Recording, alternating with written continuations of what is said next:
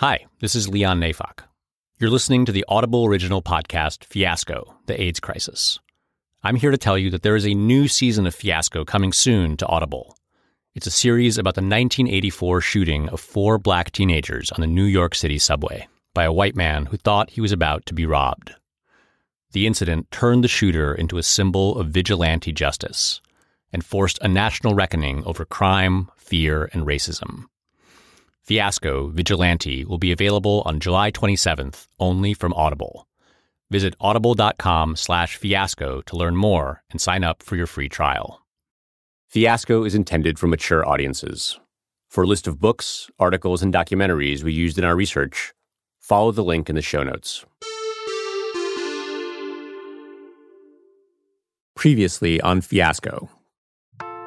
It's mysterious, it's deadly, and it's baffling medical science. The Food and Drug Administration has recommended that any man who has had sex with another man since 1977 not donate blood. You had many people from the radical right expressing really extreme measures. And I do believe that AIDS is a violation of God's laws. How many of us have to die before you get off your ass? We had no other resources but ourselves.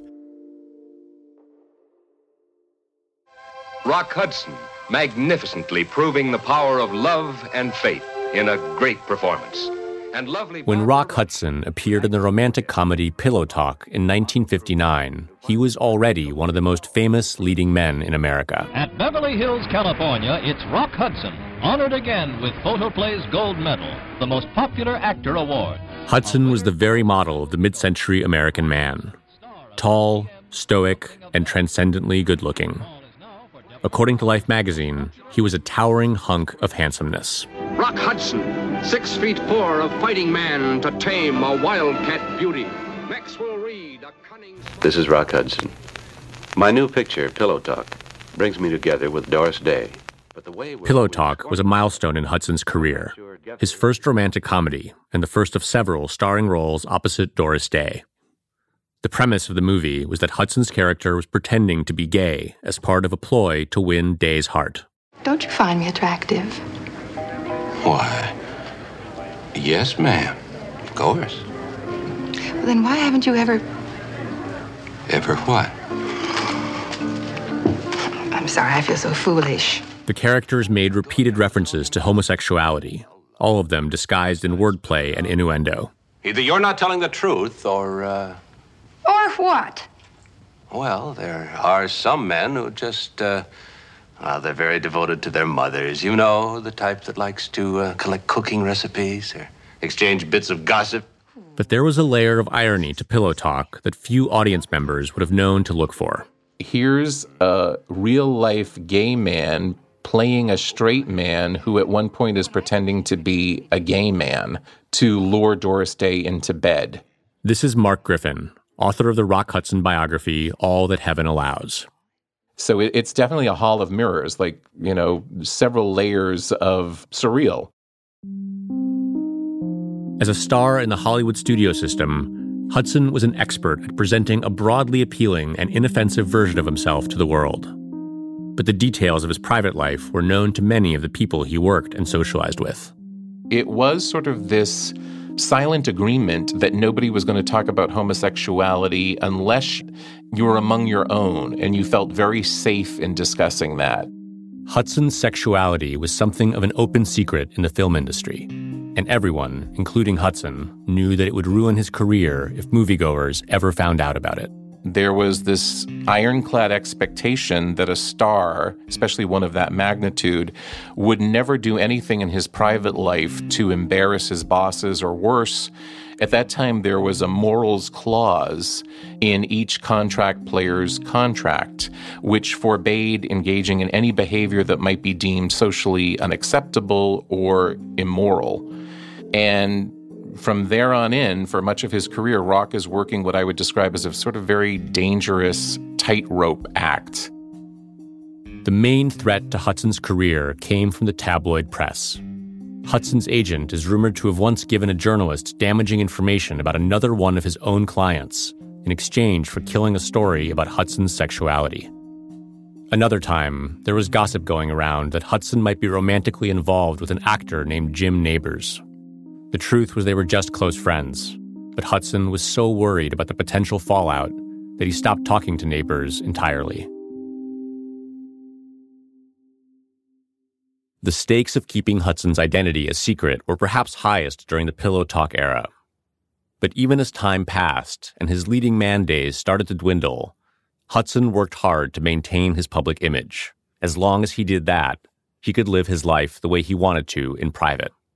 One of the people who got to see Hudson in that context was Ken Jilson, a longtime fan who turned into one of Hudson's friends. Jilson had worked at a movie theater when he was a teenager, and he had loved Hudson's movies ever since. We would play these Rock Hudson movies, Lover Come Back, and things like that. And I had the strangest feeling when I would look at the screen that I knew him. I can't explain that.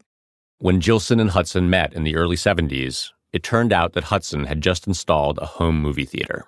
He had a complete movie theater in his home with 35 millimeter projection equipment. And I said, well, you know what? I used to work in a movie theater. I know how to run the machines. I'll teach you how to do it. Jilson and his partner grew close to Hudson. They even convinced him to become the first investor in their gift wrapping business. Over the years, he would invite them to dinner parties at his Beverly Hills estate, which boasted a 180-degree view of Los Angeles, and which Hudson called the Castle. It had a whole two-story Spanish hacienda feel to it, and he had a piano in the movie theater, and he loved to have his friends over and entertain. They'd all come over, people like Carol Burnett, and they would sing. Could I wave the years and all do like little shows on the stage. It was really cool.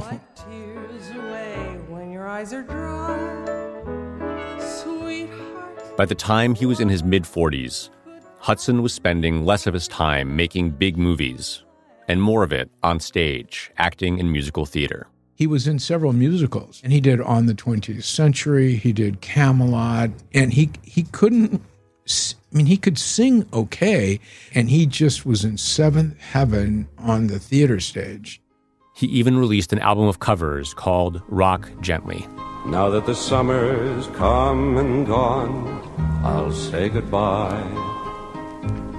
Now that the winter's In 1984, Hudson got a chance to catch up with a couple he had first gotten to know decades earlier in Hollywood, Ronald and Nancy Reagan.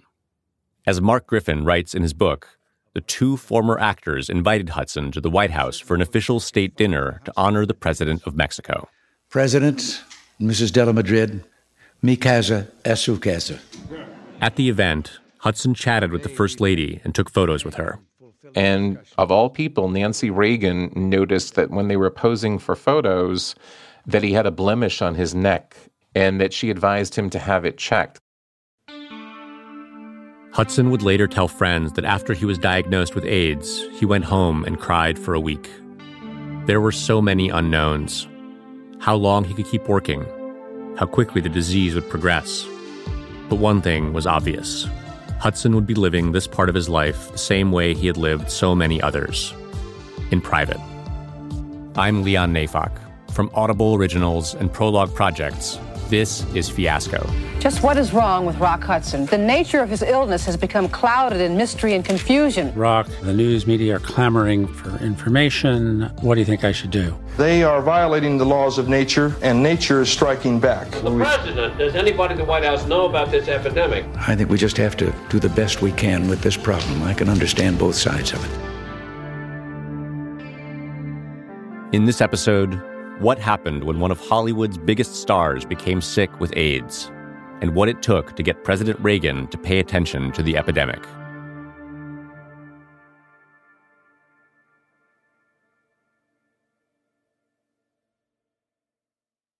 Michael Gottlieb, an immunologist at UCLA, was used to getting referrals for new patients. But it was a new experience for him when a dermatologist in Beverly Hills called him on behalf of an A-list celebrity. And she mentioned his name, Rock Hudson, which, of course, a name I knew.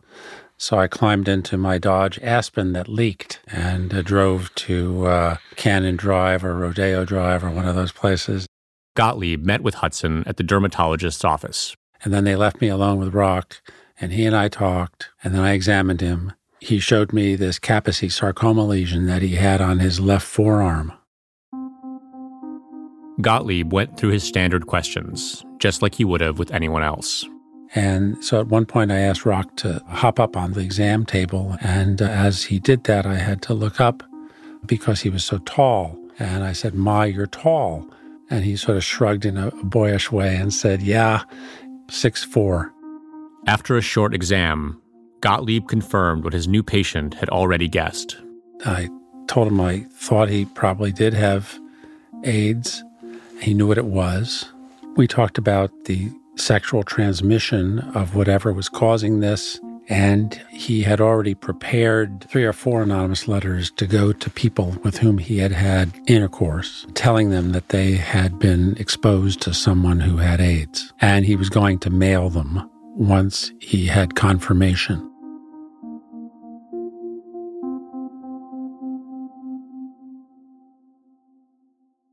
Gottlieb diagnosed Rock Hudson with AIDS on June 5, 1984.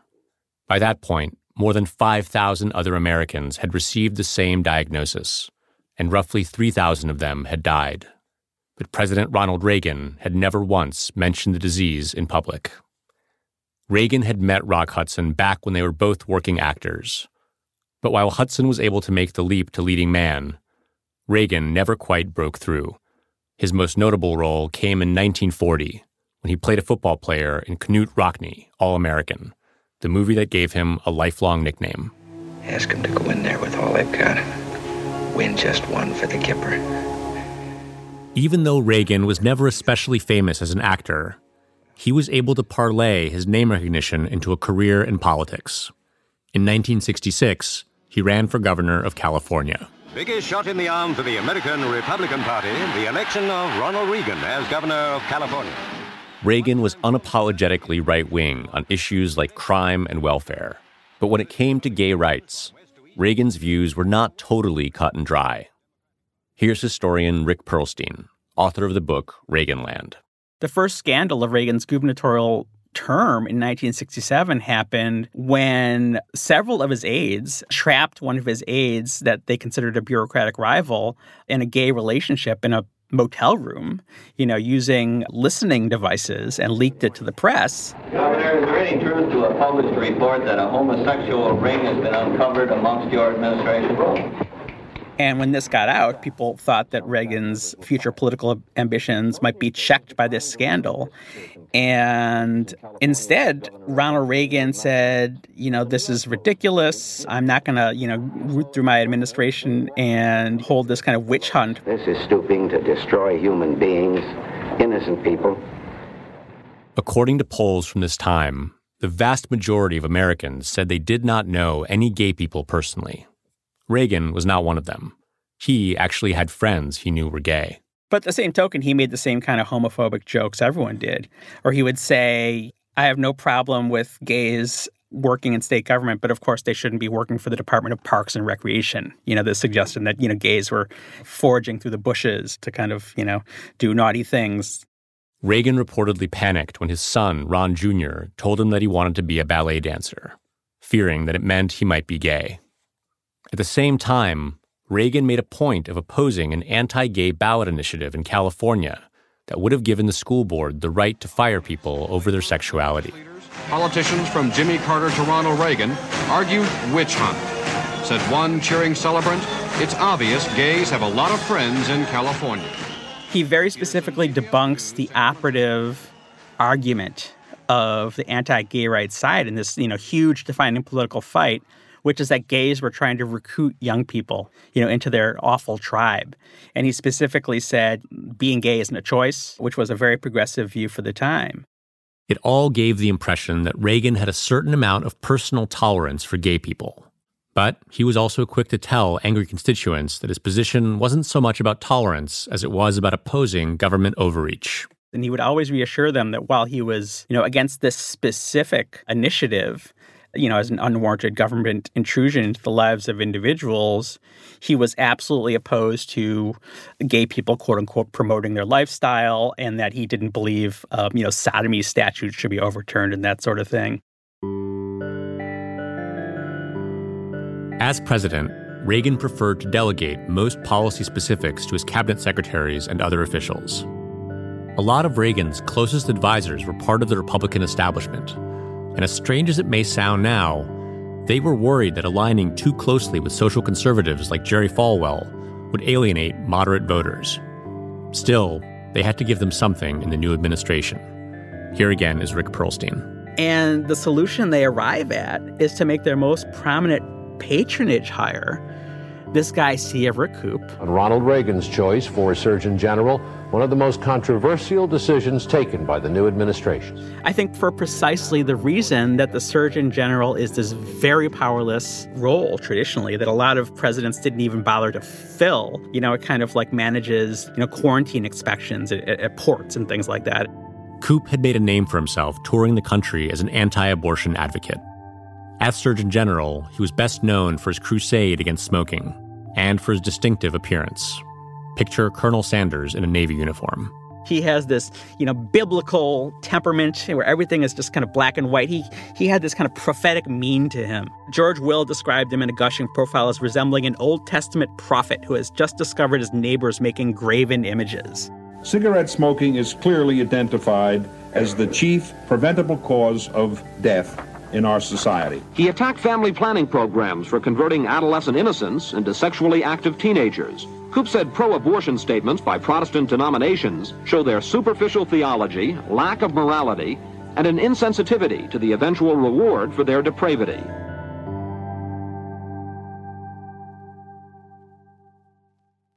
In 1982, a reporter at a White House briefing asked Reagan's press secretary, Larry Speakes, about the mysterious disease that had emerged in California, New York, Miami, and elsewhere. There were already hundreds of diagnosed cases, but Speakes said he hadn't heard about it. Does the president have any reaction to the announcement of the Center for Disease Control in Atlanta that AIDS is now an epidemic, over 600 cases? It's known as gay plague. No, it is. I mean, it's a pretty serious thing that 1 in every 3 people that get this have died, and I wonder if the president is aware of it. I don't have it. Are you? Do you? You don't have it. Well, I'm relieved to hear that, Larry. Do you? No, you I don't. didn't answer my question. Well, I just wondered, how do you know? Does the president, in other words, the White House looks on this as a great joke? No, I don't know anything about it, Lester. Does anybody in the White House know about this epidemic, Larry? I don't think so. I don't think there's been no personal experience here, Lester. These comments came against the backdrop of a struggle over AIDS funding that was playing out across various federal agencies. But the president stayed out of the fray. At this point, he had never even said the word AIDS in public, not in a speech, not in a press conference, not in any recorded conversation.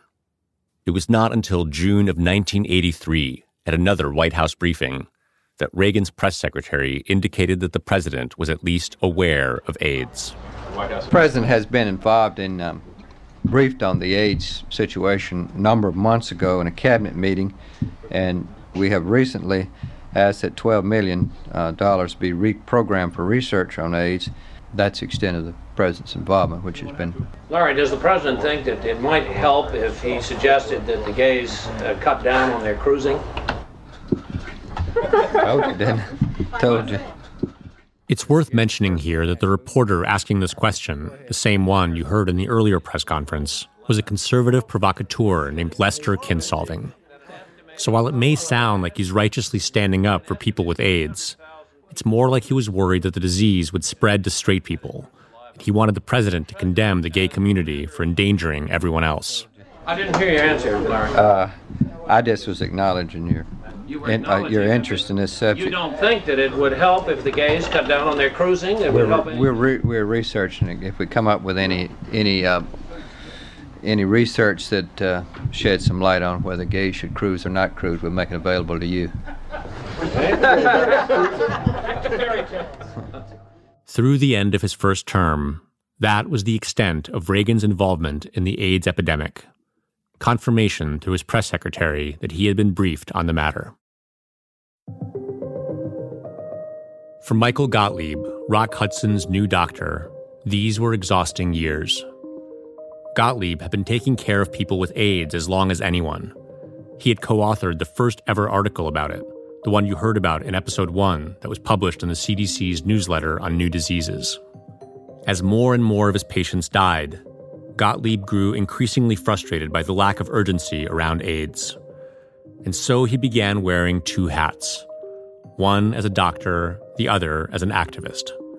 In that capacity, he pushed for more research funding and attention to an epidemic that was still being largely ignored. The stigma outweighed everything else. It's AIDS and all its baggage. Gottlieb was in a tricky position. As far as he could tell, the UCLA Medical Center was like most hospitals in cities dealing with major AIDS outbreaks. None of them wanted to be known as an AIDS hospital. And the more Gottlieb used his platform to talk about AIDS, the more he felt the scrutiny of UCLA administrators. In retrospect, it might seem strange that a hospital wouldn't want to draw attention to the fact that its doctors were working at the forefront of a major new disease. But Gottlieb says administrators were worried about their bottom line, that being known as an AIDS hospital would scare away patients with other conditions. If I was too proactive, questions might have been raised as to my loyalties or the reasons for my being so proactive, amongst faculty at my institution. Then I was frustrated by the obstacles put in our way. When Gottlieb first met Rock Hudson and realized he had AIDS, he understood right away what a big deal it was, or at least could be. If Hudson's diagnosis ever became public, he would be by far the most famous person known to have AIDS. Real attention might finally be paid to the cause Gottlieb had been dedicating his life to. For now, though, Hudson wasn't very sick, and he didn't have Kaposi's sarcoma lesions that he couldn't cover up. He had no intention of sharing his diagnosis with the world. He was doing okay. He had very little KS. It wasn't even worthy of treatment. It was so minor. It wasn't in any cosmetically sensitive location. He could continue his work. Gottlieb continued to check in on Hudson's symptoms and update him on the latest developments in AIDS research. There were some experimental treatments being tested in the U.S., but Gottlieb had very little faith in them. Then he heard about a French drug called HPA-23 that had shown some promise against leukemia in mice. It was a very large leap of faith to think that it might be effective against HIV in man. However, the French doctors were making it available to certain American patients who were traveling there to receive it as intravenous infusions. Hudson's condition was worsening, so Gottlieb thought the treatment was worth a try. Yes, it was a long shot, but he was willing to fly to Paris and take this experimental drug. So Hudson made the trip to Paris, ostensibly to attend a film festival. After receiving the treatment, he flew back to the United States to appear in the hit TV show Dynasty. And you feel wonderful. Yes. Proud. Very. You shouldn't. Why not? Because you got a long way to go before you can feel so damn good about yourself. I remember, seeing Rock on Dynasty and saying to myself, he really shouldn't be on TV right now because he looked so ill. In the summer of 1985, Hudson met up with his old friend and Pillow Talk co-star Doris Day. She was hosting a new TV show about animals on the Christian Broadcast Network, and she brought Hudson on as a special guest. Hey, Rock! Give me a hug. You look great. Oh, I'm glad to see you. Day would later describe being shocked by Hudson's appearance at the taping. He was only 59, but he somehow looked older, and he sounded weak and tired. We really had fun making movies. Yeah. Didn't we? Yeah. What was your favorite movie that we did? What was my favorite? Mm-hmm. I think I liked Pillow Talk. Pillow Talk? Yeah. Yeah. Did you? No, I liked High Station Zebra. At a promotional event for the show, reporters noticed the changes in Hudson's appearance. Hudson's agent told them he was in perfect health, and that the weight he had shed was the result of a new diet. but the actor's appearance still made national news. It takes no expert to see that something is seriously wrong with the 59-year-old actor. Here he is just a few years ago on the Live at 5 set. And here, just last week, with a former co-star Doris Day, down considerably from the 200 pounds Hudson normally carried on his 6'4" frame. Michael Gottlieb was watching all of this press coverage, and seeing Hudson's reps lie about his patient's health made him acutely aware of the tension between his two roles as a doctor and an activist. My primary job is to be a physician and to hold to the tenets and the oaths of our profession. And the patient is number one, and he's entitled to his privacy. And what other people say publicly, whether it's the truth or a lie, is of no consequence to me. Yes, as someone who's interested in social justice, someone who sees HIV/AIDS as a cause, yes, of course, it would be a shot in the arm to have a celebrity diagnosed with AIDS and go public. On the other hand, it's not going to go public through me without his permission.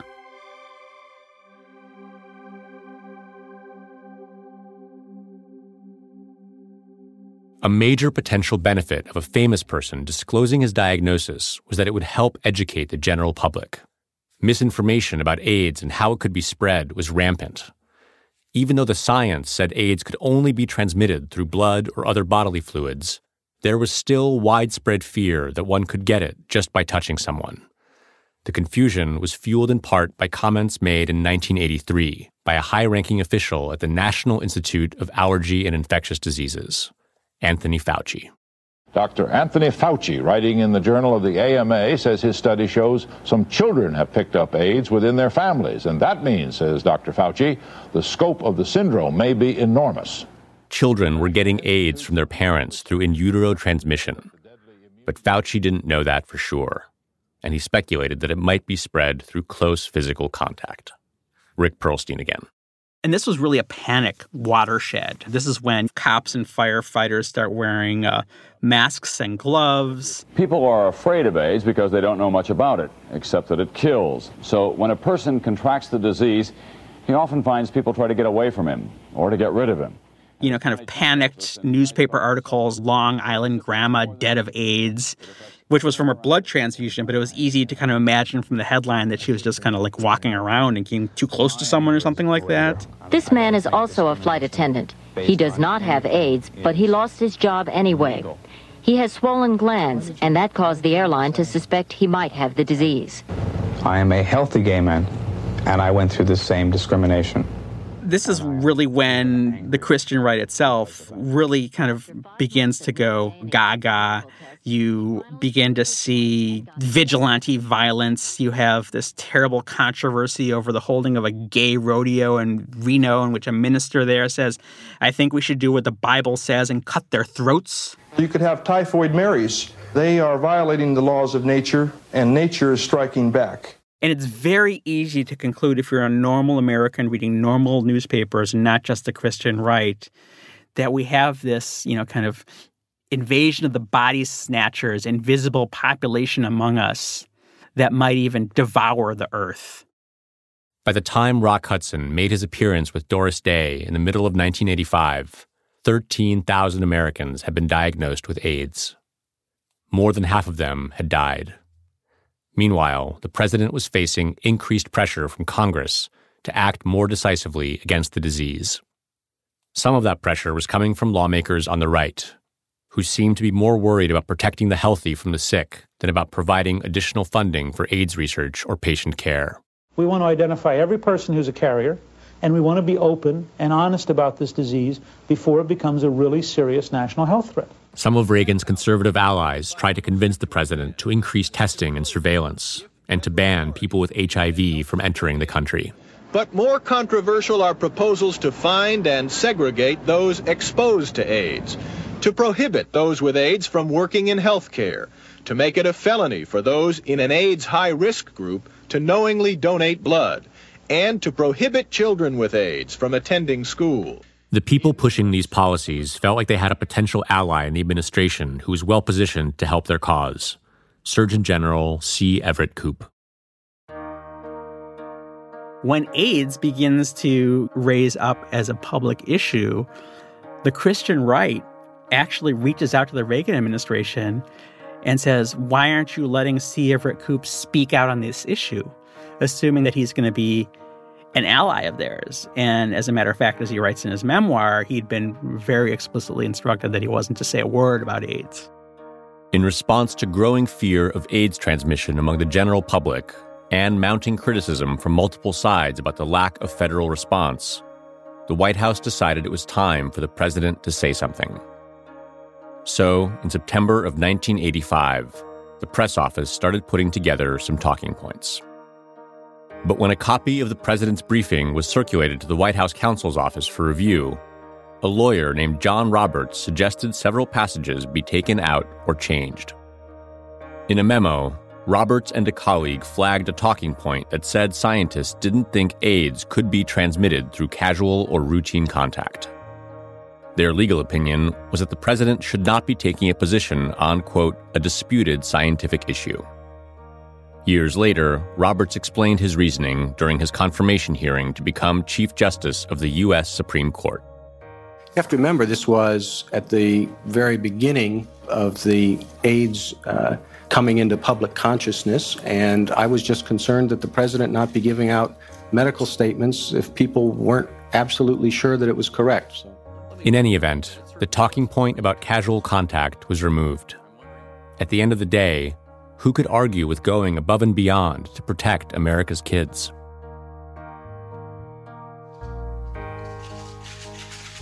Good evening. Please be seated. I have a statement here.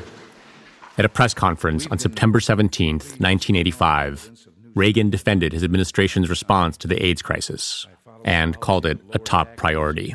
It will amount to over $500 million that we have provided for research on AIDS, in addition to what I'm sure other medical groups are doing. It was the first time Reagan had ever said the word AIDS in public, 4 years after the first cases emerged, and 2 years after his press secretary first said he was aware of it. Then, Reagan said something that made public health experts wince. When it came to the schools issue, the president said he could understand both sides. I also have compassion, as I think we all do, for the child that has this and doesn't know and can't have it explained to him why somehow he is now an outcast and can no longer associate with his playmates and schoolmates. On the other hand, I can understand the problem of the parents. It is true that some medical sources have said that this cannot be communicated in any way other than the ones we already know, and which would not involve a child being in the school. And yet medicine has not come forth unequivocally and said, this we know for a fact, that it is safe. And until they do... In truth, doctors had come forth and said exactly that. But the president's comment gave anyone who wanted it permission to be afraid.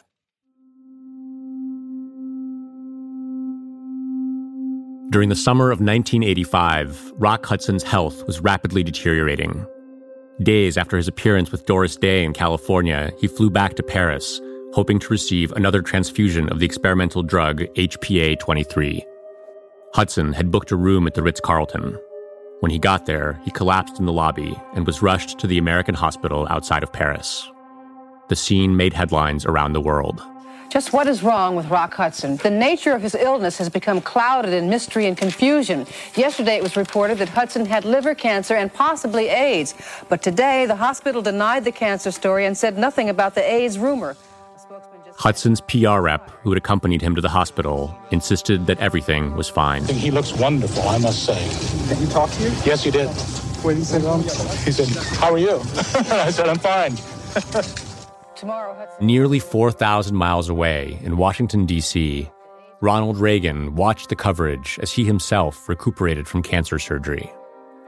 It was then that he asked his physician to explain AIDS to him for the very first time. Behind the scenes, Rock Hudson's handlers were desperate. They tried to get their client transferred to a French military hospital where they believed he'd be able to get his experimental drug treatment. But because he was not a French citizen, Hudson was denied the transfer by the commanding general. Hudson's agent thought that if the White House intervened, the military hospital in France would admit his client. The agent sent an urgent telegram to Nancy Reagan saying that Hudson's life could depend on getting into the hospital.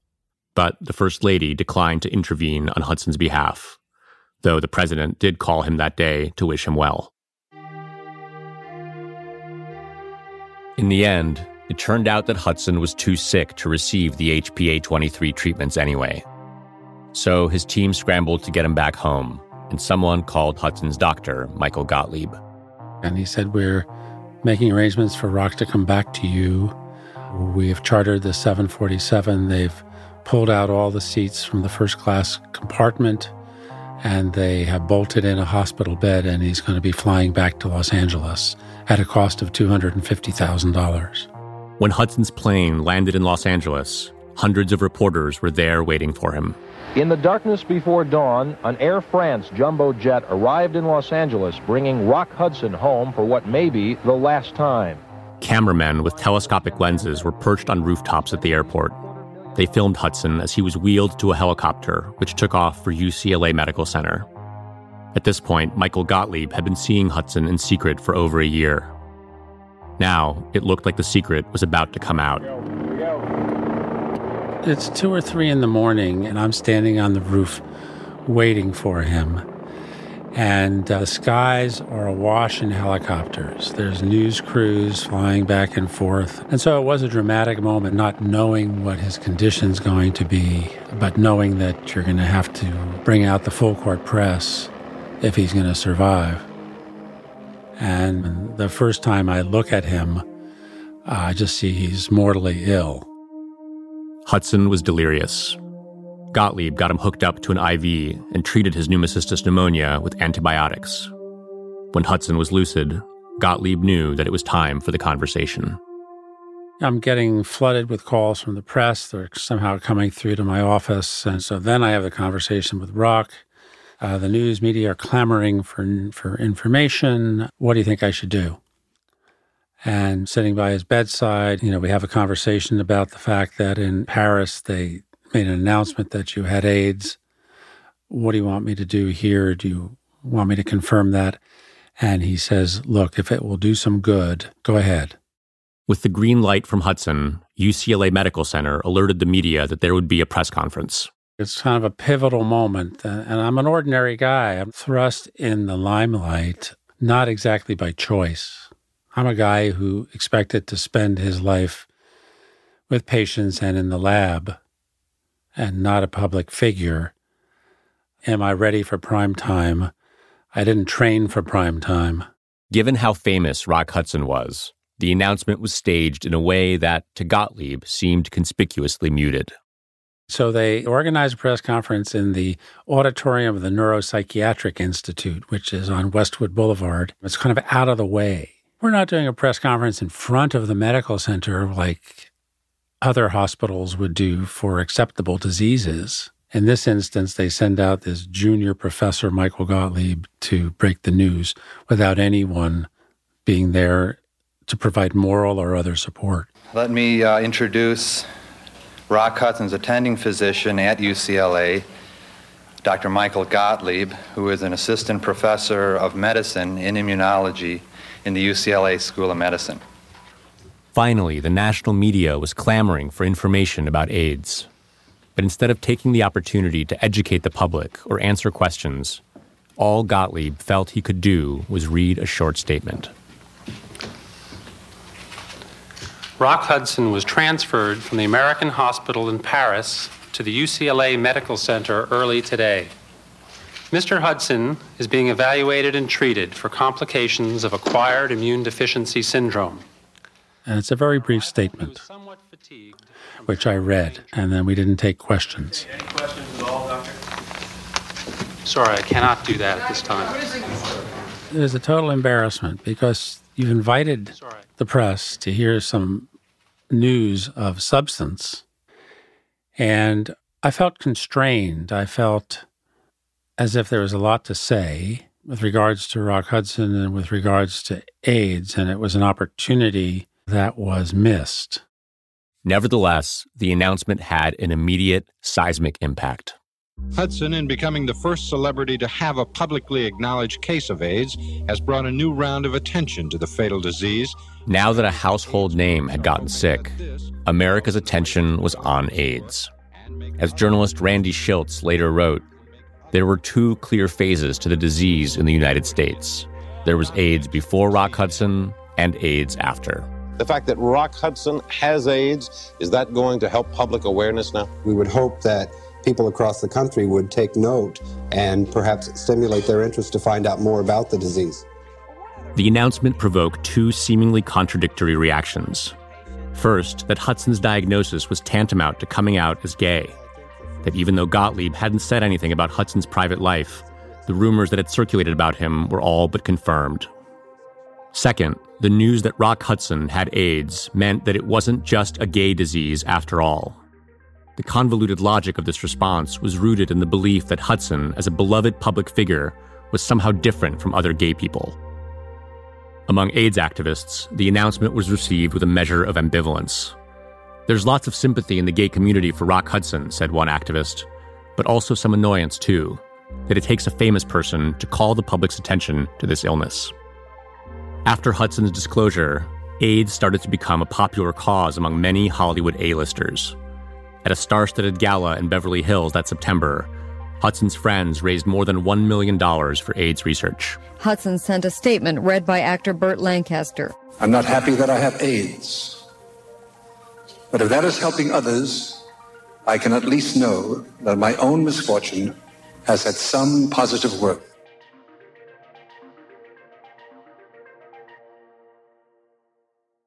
Just 2 weeks later, Rock Hudson was dead. The coroner arrived at Hudson's home in Bel Air at 10:45 this morning as friends gathered and emotions ran high. News cameras were kept at a distance as the body was moved into the coroner's van. Towels were used to cover up the windows. Ken Gilson, the friend who had taught Hudson how to use a movie projector, was enlisted to help plan his memorial service. At first, he was imagining a large event at Forest Lawn Cemetery. But then he got a call from a friend that Elizabeth Taylor was taking things in a different direction. And he goes, guess what? Elizabeth has changed the whole thing. We're going to have a memorial in his backyard, and we'll have margaritas, mariachis, and it'll be a very upbeat thing in the backyard with 100 people. I'll send telegrams to people, and that's what it will be. The Margaritas and Mariachi Memorial was set up in Hudson's backyard with the 180-degree view of Los Angeles. It was guaranteed to be a media circus, but special precautions were taken to keep things under control. And they had a lot of security to try to keep the paparazzi away. And there were helicopters, and what they had done, which was very smart, they put a big white tent in the backyard so that the whole event could not be filmed from the air.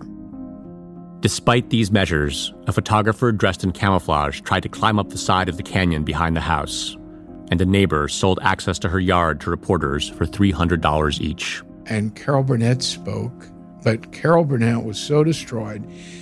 When she finished her speech, she just ran out of the house and couldn't deal with it. And no one could believe it, that, wow, this guy, 59 years old, is really gone. The New York Daily News canvassed local Rock Hudson fans for their reactions to his death. Most said their favorite of his films was Pillow Talk. Some said they had heard rumors about him even before the announcement. Only one said she would have nothing to do with the man anymore. I think about him the way he is on the screen, said one woman. That will always be Rock Hudson.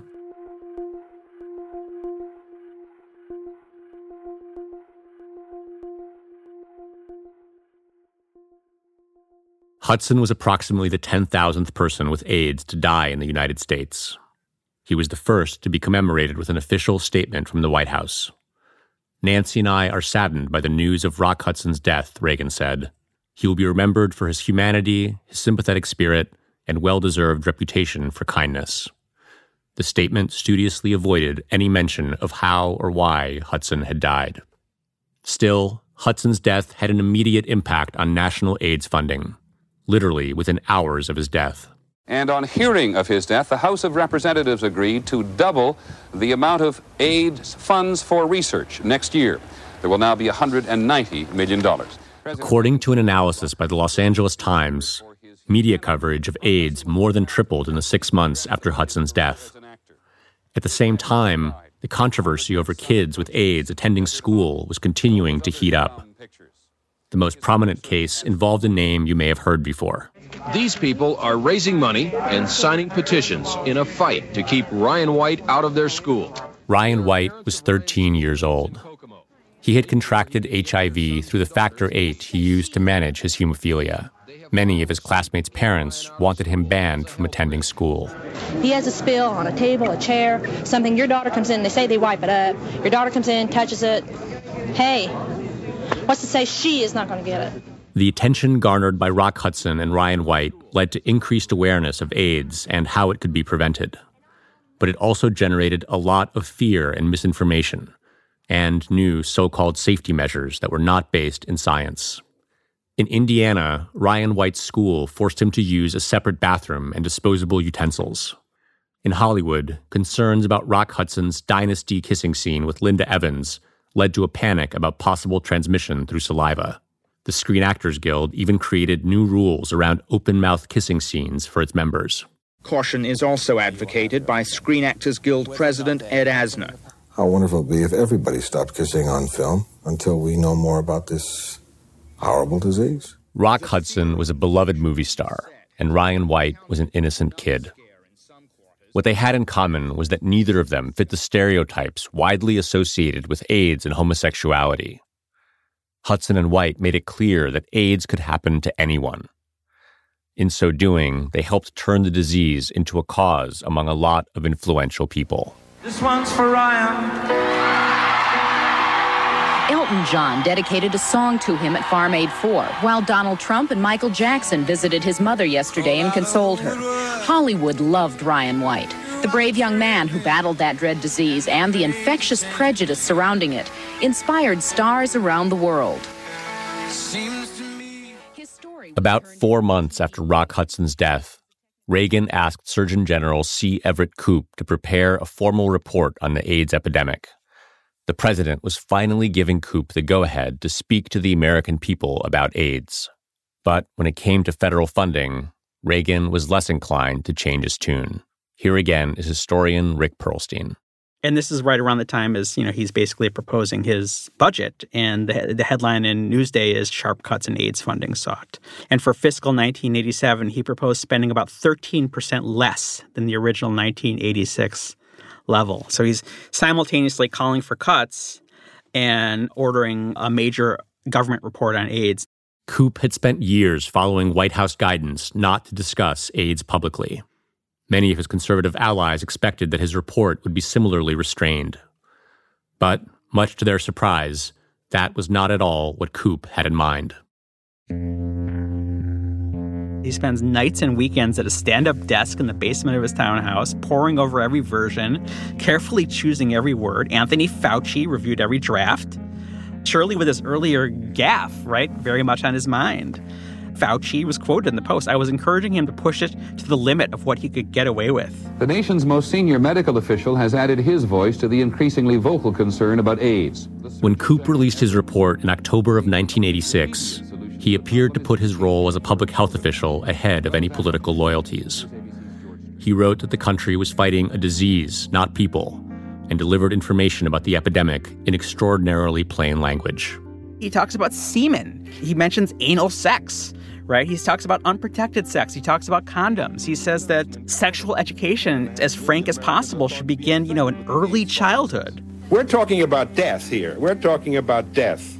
Now, many people, especially our youth, are not receiving information that is vital to their future health and well-being because of our reticence in dealing with the subjects of sex, sexual practices, and homosexuality. Koop says he's not advocating avoiding specific lifestyles. If you're going to indulge in certain types of sexual activity, there are ways to protect yourself. Koop was now one of the country's most prominent advocates for comprehensive sex education. His explicit and straightforward approach thrilled many AIDS experts.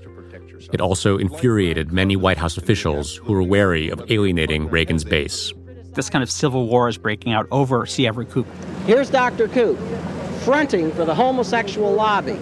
And we would like to see him dismissed as a public statement by President Reagan. There was growing sentiment in the White House that Reagan should deliver a major address to the nation about AIDS. If the president were to go on TV and endorse Koop's ideas about AIDS prevention, he could go a long way towards changing cultural norms about condoms and sex education. But Gary Bauer, one of the president's top domestic policy advisors, thought that idea was ridiculous and beneath the office of the president. Quote, I'm not sure I want to take the president on nationwide TV saying, well, the only two ways to avoid AIDS are abstinence and masturbation. I mean, there are some things that are presidential and things that are not. On the whole, Reagan took Gary Bauer's advice. Though he did start referring to AIDS as the number one public health priority of his administration, he did not speak about condoms or attempt to turn his advisors against abstinence-only education. Meanwhile, Rock Hudson's death had further multiplied private AIDS fundraising. In his will, Hudson had designated $250,000 to start an AIDS foundation, and his doctor, Michael Gottlieb, co-founded that organization with a group that included some of Hudson's Hollywood friends. The foundation, AMFAR, became the country's leading AIDS charity. AMFAR planned its first major benefit to take place in Washington, D.C. in May of 1987. Michael Gottlieb went to Washington to attend the event alongside Elizabeth Taylor. The interesting thing to me was we'd come into these senators' chambers, and she would introduce me as the discoverer of AIDS. And they would pay no attention to me whatsoever.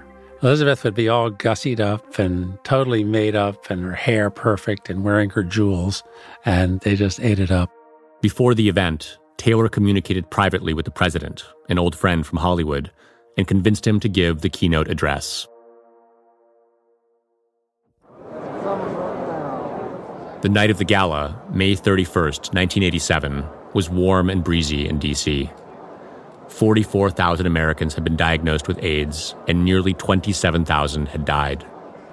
The event was set up in a big tent that was decorated with red and pink flowers. Ladies and gentlemen, the President of the United States and Mrs. Reagan.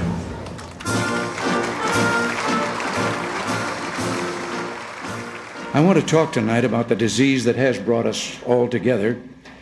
It has been talked about, and I'm going to continue. The poet W.H. Auden said that the true men of action in our times are not the politicians and statesmen, but the scientists. I believe that's especially true when it comes to the AIDS epidemic. Reagan's speechwriter had met with public health experts and political advisors while he crafted the address. And at first, the president's remarks seemed to closely track with the medical community's advice. America faces a disease that is fatal and spreading, and this calls for urgency, not panic. It calls for compassion, not blame. We're still learning about how AIDS is transmitted, but experts tell us you don't get it from telephones or swimming pools or drinking fountains. You don't get it from shaking hands or sitting on a bus, or anywhere else for that matter. As dangerous and deadly as AIDS is, many of the fears surrounding it are unfounded. These fears are based on ignorance. Michael Gottlieb listened to these words with relief and satisfaction. I was excited, but then he gives you a kick in the you-know-what. The speech took a turn about 3/4 of the way through. That same speech announced the travel ban against people with HIV. I've also asked HHS to add the AIDS virus to the list of contagious diseases for which immigrants and aliens seeking permanent residence in the United States can be denied entry.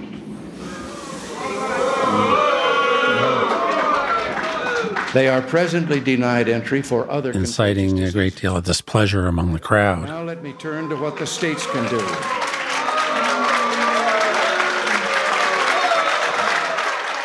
Once again, Reagan seemed to be siding with the most reactionary voices in his administration. For the AIDS activists in the room, it was enraging to hear the president talk about acceptance and compassion and keeping people with AIDS out of the country in the same breath. The president gave his first major speech on the subject tonight, one that drew both cheers and jeers. The proposals, which were championed by conservative factions in the administration, were unpopular with many in the audience. Demonstrators outside marched in memory of those who died of AIDS and called for more research money. We got the power to fight back! The activists inside the Amfar benefit who booed Reagan made national news, as did the hundreds of protesters chanting and lighting candles outside. The groups that had begun in New York, San Francisco, and across the country were now larger, bolder, and more professionalized. They were tired of waiting years for incremental political developments. They were tired of waiting years for the results of drug trials that were conducted in complete secrecy. They were not going to wait anymore.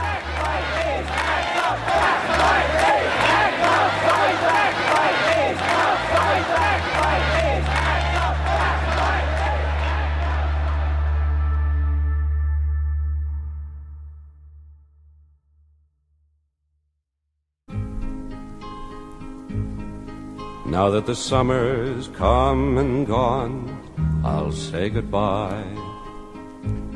Now that the winter's coming on, I'll say goodbye. I'm not the first man or the last. On the next episode of Fiasco, a new activist organization forms and mounts a revolutionary fight for access to experimental drugs. We've tried to be good little boys and girls. We've tried to work within the system. We just want to raise the issues. We are dying. For every star that falls to earth, a new one glows.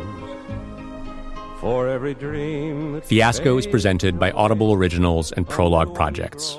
The show is produced by Andrew Parsons, Sam Graham-Felsen, Madeline Kaplan, Ula Kulpa, and me, Leon Neyfakh. Our researcher is Francis Carr. Editorial support from Jessica Miller and Noor Wazwaz. Archival research by Michelle Sullivan. The vice president of Audible Studios is Mike Charzik. The editor-in-chief for Audible Originals is David Blum. This season's music is composed by Edith Mudge. Additional music by Nick Sylvester of God Mode, Billy Libby, Joel St. Julian, and Dan English, Noah Hecht, and Joe Valley. Our theme song is by Spatial Relations. Our credit song this week is I'll Say Goodbye by Rock Hudson. You also heard Could I Leave You, performed by Carol Burnett. Music licensing courtesy of Anthony Roman. Audio mix by Erica Wong with additional support from Selena Urabe. Our artwork is designed by Teddy Blanks at Chips NY. Thanks to the Vanderbilt Television Archive. Additional footage courtesy of ABC7 Los Angeles. Special thanks to Peter Yassi and Dan Works. Thanks for listening. See you next week.